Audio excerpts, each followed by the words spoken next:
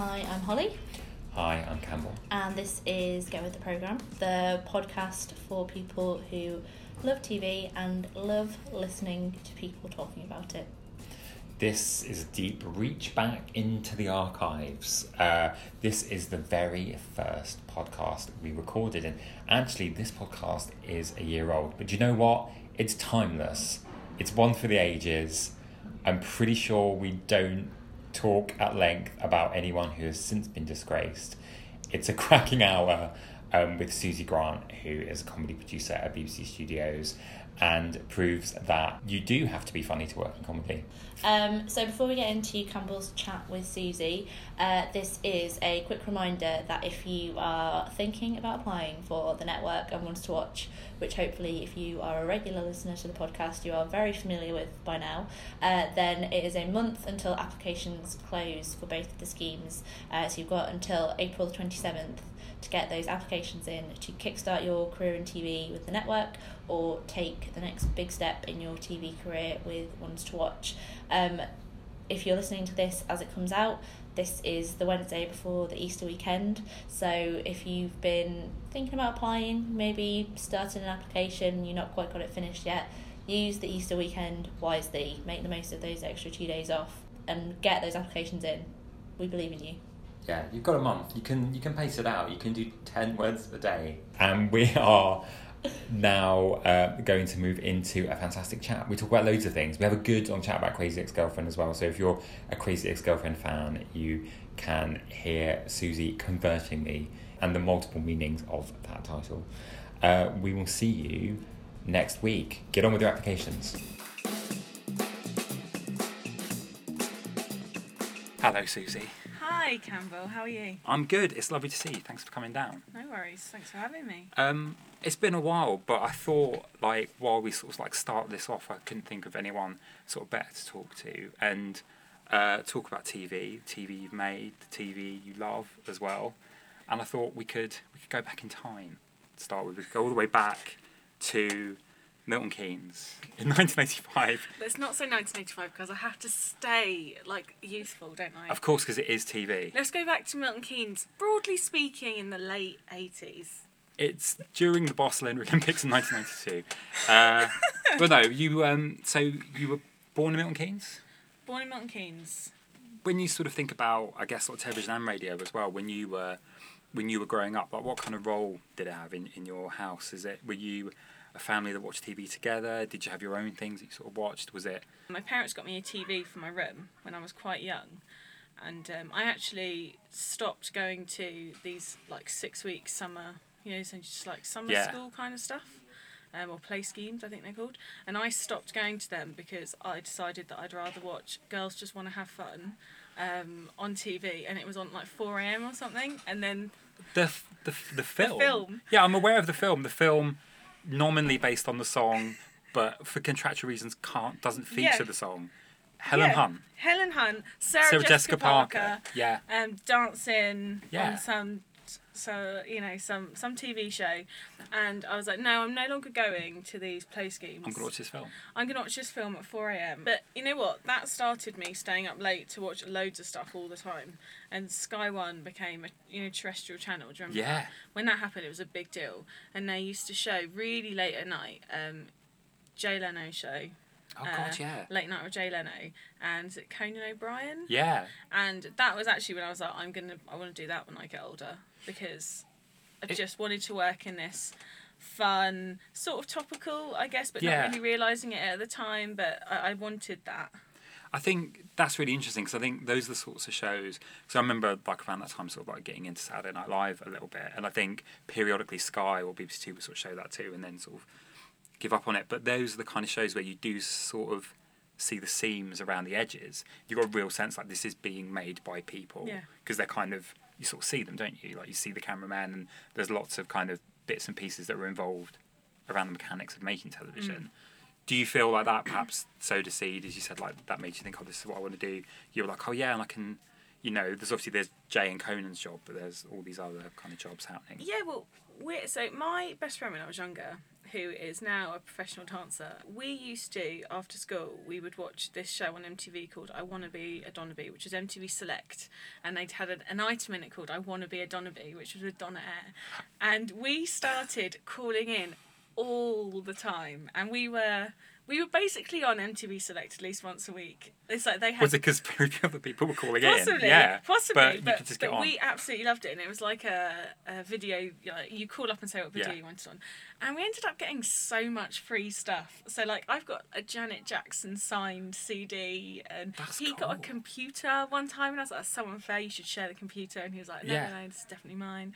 You should have at least bought out your half. I know, but we actually started because my dad had a one of the old school video recorders where you put an actual VHS tape into it. You press it down. Yeah. Yeah. And we had one of those, and we would just walk around making little films of like our antics, which usually involved us trying to make a video for I Want to Be a Donnabee. And we made this amazing video that to watch now I'm sure would just be horrible, but we were so pleased with it at the time. And my family just used to play it at Christmas, like everyone, look at what Suzy and James did. That's brilliant. And me and James were like obviously very proud of it. Yeah. But was it getting to the point that like the producers were soliciting your kind of input, like bringing you up, like you haven't rung up this week, you're kind of we need you. They for always stuff like we would ring and it would always be, oh hey guys, you know, and guys, that's yeah, exciting. hey guys, and obviously that was very exciting. Yeah, to, for the guys. I mean, I don't know how old we were. We must have been about like 12 or something like that. Yeah. So you know, old enough to realise this was a big deal. Okay, so so then I guess and then you also sort of feel like we've got the chops to kind of do stuff that people are interested in. Well, I mean, I wouldn't go that far. I don't think we were. I don't think anyone was interested in it other than maybe ourselves and the MTV. I'm sure they just found it very sweet. So can you remember sort of, you know, did you, you know, when you were sort of mentioning sort of like 12 and sort of the I Want to Be a Donnabee stuff, at that age, if somebody had asked you what you wanted to be, what would you have said? I think I probably would have said a producer. Yeah. You know? I think I would have done. I don't... Did you know what that was at that I didn't age? know what it was, yeah. But you know it's a word. I knew it was a word. I knew it was associated to it. When did sort of comedy start to happen? Comedy start to happen. I don't mean historically, just for you. Yeah. I believe it started... No. So I was always really interested in comedy, and I didn't realise you could have a job in it. Like, I think even now sometimes I do often just go, what are you doing? Like, this is like your actual job. Like, if ever I feel like I've had a bad day, I just go, you know, you're a complete dickhead. Because there are people who have had terrible days and you're moaning because, you know, oh no, I had to read a couple of scripts today and then someone gave me some notes I didn't like. You know, it's like, oh, you know, put it in perspective. But when I think the aim was always to get into comedy. And I was always, all the shows I've ever watched are all comedy, really. Comedy or horror. They're basically the two sets of things that I'm probably going to watch. And I got an AP job at BBC Comedy. And the job was mostly watching shows and cutting up clips out of them. That was it. But it did mean that I watched every single comedy that the department was making. And whether I liked them or not, I was watching them. Yeah. Because I had to, as part of the job. And it was at that point where I really started to develop, I think, what my taste is. And I think that was the point where I was able to, you know, start thinking about, oh, what would I like to make? What would I like to develop? And sort of showing an interest in writers and performers and talent that I really like. And I think, like, now in my job, like, you think... Because we're really lucky in our department because we have lots of really brilliant producers. And that's good because it means we can make loads of, like, different shows. But it also, you can see that, you know, so something that I would really enjoy isn't something that the person who sat next to me would enjoy. And it's actually so important that we're all there because we sort of represent the different parts of the nation. I think that is really important. That you're kind of producing the stuff that you love and you really want to steward it and you want the best for it. If you don't, I guess, comedy's so subjective that I can't imagine how you could sort of do it effectively for, like, I don't find any of this funny. Where I think that would be just too challenging. If you don't, like, you just can't make it. Yeah. I think that's a... Because you don't know how to make it better, because just, like, the initial idea you're putting forward that this is funny, I reject. So therefore... you're the one who has to stand in a room, or usually sit in a room with a load of people and fight for a project. And if you really don't think it's funny, you don't believe in it, well, nothing's ever going to happen with it, because it's kind of, that's your job, is to champion that project. Be good behind this feels like a thesis that's going to fall apart, not immediately with you, but at some point. But behind every great TV maker, Suzy, is a TV lover, right? Yeah. Yeah. Yeah. And I always think it's really fascinating to kind of talk about sort of programs that are really pivotal for people and kind of, you know, either like influence them in their work or just actually kind of got them started.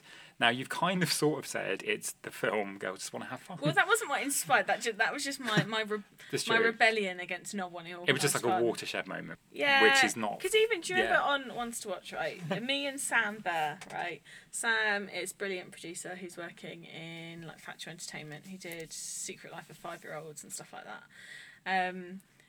He and I immediately formed an alliance because we both acknowledged that we were like... It wasn't Survivor, but it's a topical reference there.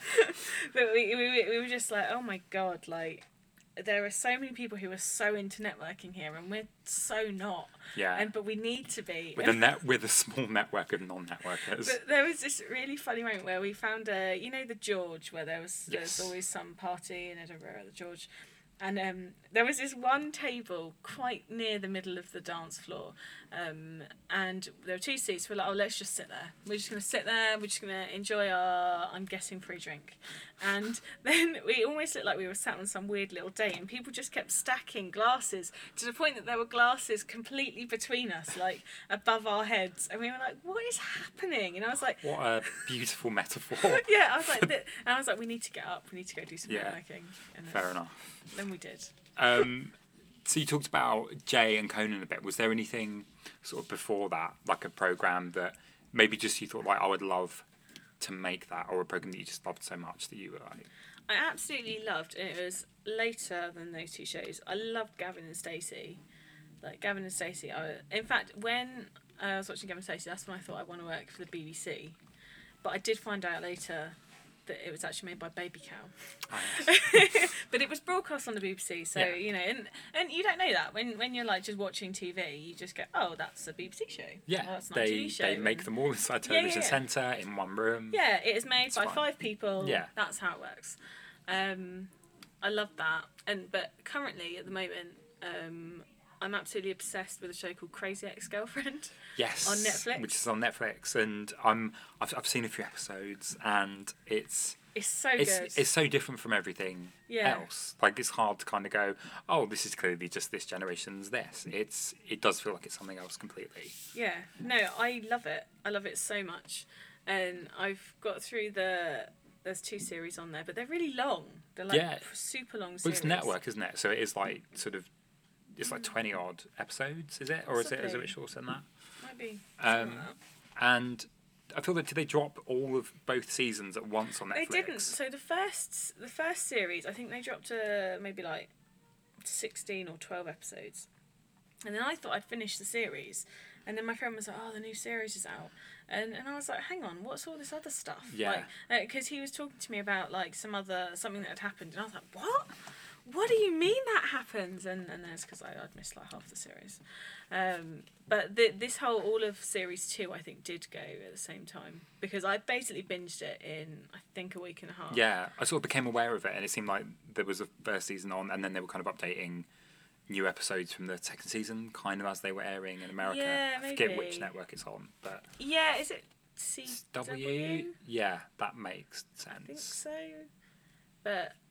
I just think it's brilliant. I think like every episode for me, I mean, I think I can understand like for some people it might not be their thing, and I get that, but I think like it's like a piece of TV and like a comedy. It's just so well put together, and I mean it helps that there's lots of snappy songs going through it. There's this one which is about the devil winds, which is this guy who plays the wind, and whenever they're like the wind messes with everyone. Right. It's not a spoiler. He messes with people. In the context of the song or the context of the actual series, the show. The wind. Just in one episode, there's some wind. And we're talking about moving air, right? Yeah, we're talking about moving air. We're talking about these devil winds, they call them, and in this one episode, it creates a lot of chaos for people because it's sort of meant to drive people wild in some way. Okay, like kind of like the Santa Ana wind, or like that's what. Yeah. Or like the Mistral they have like in France. I think it's something crazy. It's crazy wind. Oh, I think I think this now. is Santa. Yeah, because it is in California. Isn't it? It she moves must to be California. that. Santa Ana winds. Santa Ana winds. That She's in sounds West like a thing. Covina, California. Yes. And the guy that sings that song that goes throughout, I'm just like, I don't know who you are, but I just think you're so amazing. And I've got the like it's like up on YouTube, and whenever I think someone's feeling a little bit blue, I'll just send them that. Yeah. I'm just like, watch this, you'll enjoy it. Everyone have a good time. I found like the episodes I've seen like the first one. I've seen a few others as well, and it's one of those things whenever I watch a TV show where I don't know who anyone is. Yeah. Not because I'm arrogant, because I'm like, if I don't know who they are, like, what's the deal? But I find they're either Canadians or they're like Broadway people. Or they're like voiceover people, and I think when you do that classic thing of like IMDb people, and I think like one guy I think is the voice of like Prince Hans from Frozen, like one of the main dudes. But I think it's all these like actually like super talented people who aren't the typical kind of like TV bank, and I wonder if that sort of feeds into it sort of like otherness, because it feels like this slightly different thing, and it feels quite awkward. Is it Rachel Bloom? Rachel Bloom. Yeah. Who plays Rebecca Bunch. And when people do that, give themselves a name that's got the same initials, it's not that different. Yeah, It's a little bit like, this is me. Because she co-writes things, co-created it, so it's probably quite a big ownership thing. It's probably if you go on iTunes, if you've got Apple Music, you can get I'm sure on many other services this will be available. Other services are available. Other services are available. You can get the album, like songs from the shows. Which I would recommend. Do they kind of release them as the episodes go? Because that's well, at the moment I think the first series, a part of the second series might be up, but the first series definitely. So you can get like the theme tune, because actually the theme tune in that show, which is, I'm not going to sing it, but it's where they basically just fill in all the plot as to, you know, who Rebecca is, and it's why she went there. But it's actually like when you're trying to write a treatment for something, it's like they've just nailed that little thing. It's like, oh cool, we completely understand what's happening. So a bit like the Fresh Prince, because that does a good job of just, if for some reason you are watching Fresh Prince for the first time, you've come out with 30-year coma, you can just pick any episode because it's all there. The setup is there for you. It's perfect. And then for their second series, this is a spoiler, they've changed the title sequence, and I'm guessing that's because they're like, okay guys, you must understand who she is now, or maybe it's less important, I don't know, but they actually hold in the new sequence, they she comes through some heart, so you get a full face, and she comes I've seen through some that hearts. It's a very popular gif. But People seem to use it for any kind of surprise they hold it thing. for that little bit too long, and I think intentionally so, to sort of... Is it the freeze frame gag where you think it's a freeze frame but it's not? And they're it's just kind not. You can sort of holding, see her moving a bit, but I think it's more because it's called Crazy Ex-Girlfriend, and it is a sexist term, and that's what they say in the theme tune as well. But they're owning it. They're bringing it back. But because she holds it for that little bit too long, it's like, because it does make her look a little bit mental. Like, so what are you doing? No, why are you doing that? And I don't know if that was an intentional thing or not, but I find it very funny every time I see it. And again, without spoilers and also not sort of knowing inside, but apparently there's something around kind of like the season arcs around, apparently the creators were saying they wanted to explore like the various meanings of like what Crazy Ex-Girlfriend means. So I think in the first season it's kind of crazy in that like it's just like a crazy thing to do, and then I think as the next season comes it's maybe more, again without spoiling it, the traditional sense of a Crazy Ex-Girlfriend. Yeah, I mean, I'm really excited for what happens in series 3, and I saw that's been, I think they've commissioned that now. But I mean, the twist at the end of the second series, you just think you've got to do a third series, because this cannot just end You can't here. just leave it hanging there. You can't. I wonder to what extent people do that. It's like a real high-risk strategy. It's like, well, we want to come back, so... Absolutely. Because I think a lot of people are just like, well, we don't care. We'll leave you hanging. Yeah. I mean, they can't leave us hanging. They just can't. Yeah. Someone will do like a fan-made thing, or, you know... Yeah, they will. Yeah. But you think, like, they have such an amazing, like, because there's lots of music videos throughout each episode, like the costumes and stuff, like all of the dress. I mean, this is like a very, like, you know, if you're into costumes, but she was in the most amazing dresses, and it's all so well choreographed, and you think like, wow, like I would love to someday be able to make something of that quality. Do you know what I mean? Like, the production values are so high. Yeah. The writing is so good, and there's so many, like, if you are someone that's followed it, which presumably you would be if you've made it through into the second series, there are so many sort of little in-jokes, and it's just so clever. And I know I'm just this space, just like a love song about Crazy Ex-Girlfriend. But that's good. But in a way, you're answering, I think, some of my other questions, which are like, what program do you wish you sort of worked on? Yeah, probably that. Yeah. But I'd love to work on something like Saturday Night Live. I'd love to do that. Yeah. I recently found a documentary I've been trying to watch for years, which James Franco made. Okay. As his kind of final year thesis, in the way that you get to do that if you're James Franco studying something. So he obviously used his connections to film behind the scenes of one episode, I think from like 2008 when John Malkovich was host. And it's just, yeah, it's really interesting to sort of see something that I don't think is ever really allowed to be filmed very often. But yeah, that seems as intense as it gets. I don't think it breaks people.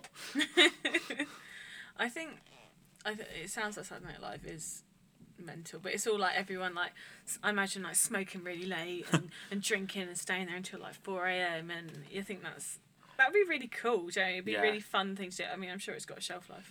Did you watch 30 Rock? Yes. Do you remember the episode where they were just essentially weeing in jars? Yeah. That is based on a real life Saturday Night Live practice, apparently. Really? Yeah. God, I didn't know that. Amongst, I'm sure, probably like, a million other references throughout the Yeah. because obviously that's the model. But I thought of all the ones that I didn't really think of as being, oh, that was based on a real thing. People used to do that. And of all, we've sort of talked about a few, but what program have you worked on, which was kind of like the biggest thrill for you? The biggest thrill. I guess something like Comic Relief, really, because that's huge, and you kind of feel like you're doing a good thing as well. So that's probably like the biggest thing I've worked on. But again, I was just part of a massive team of people who did loads of cool stuff. Do you know what I mean? So I guess the thing that I've done that's probably, for me, I'd say something like the New Comedy Award or Newsjack have been really, like, rewarding, and I've enjoyed doing it, and I've learnt loads doing them.